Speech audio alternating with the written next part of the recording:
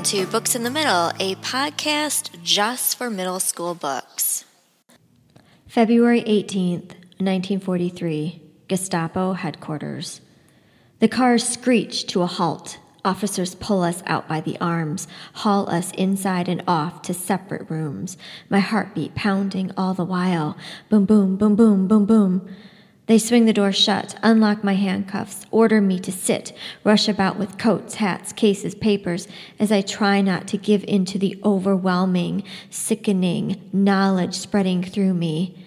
The two of us are trapped in this net because of me. Boom, boom, boom, boom. I take a deep breath and prepare to fight for our lives.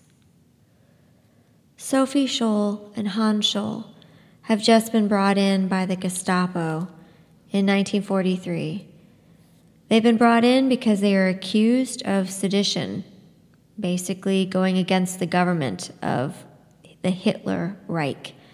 And they were trying to spread pamphlets to raise awareness of what was going on.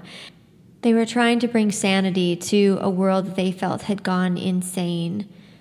This book is based on real events, real people, and real consequences. White Rose by Kip Wilson.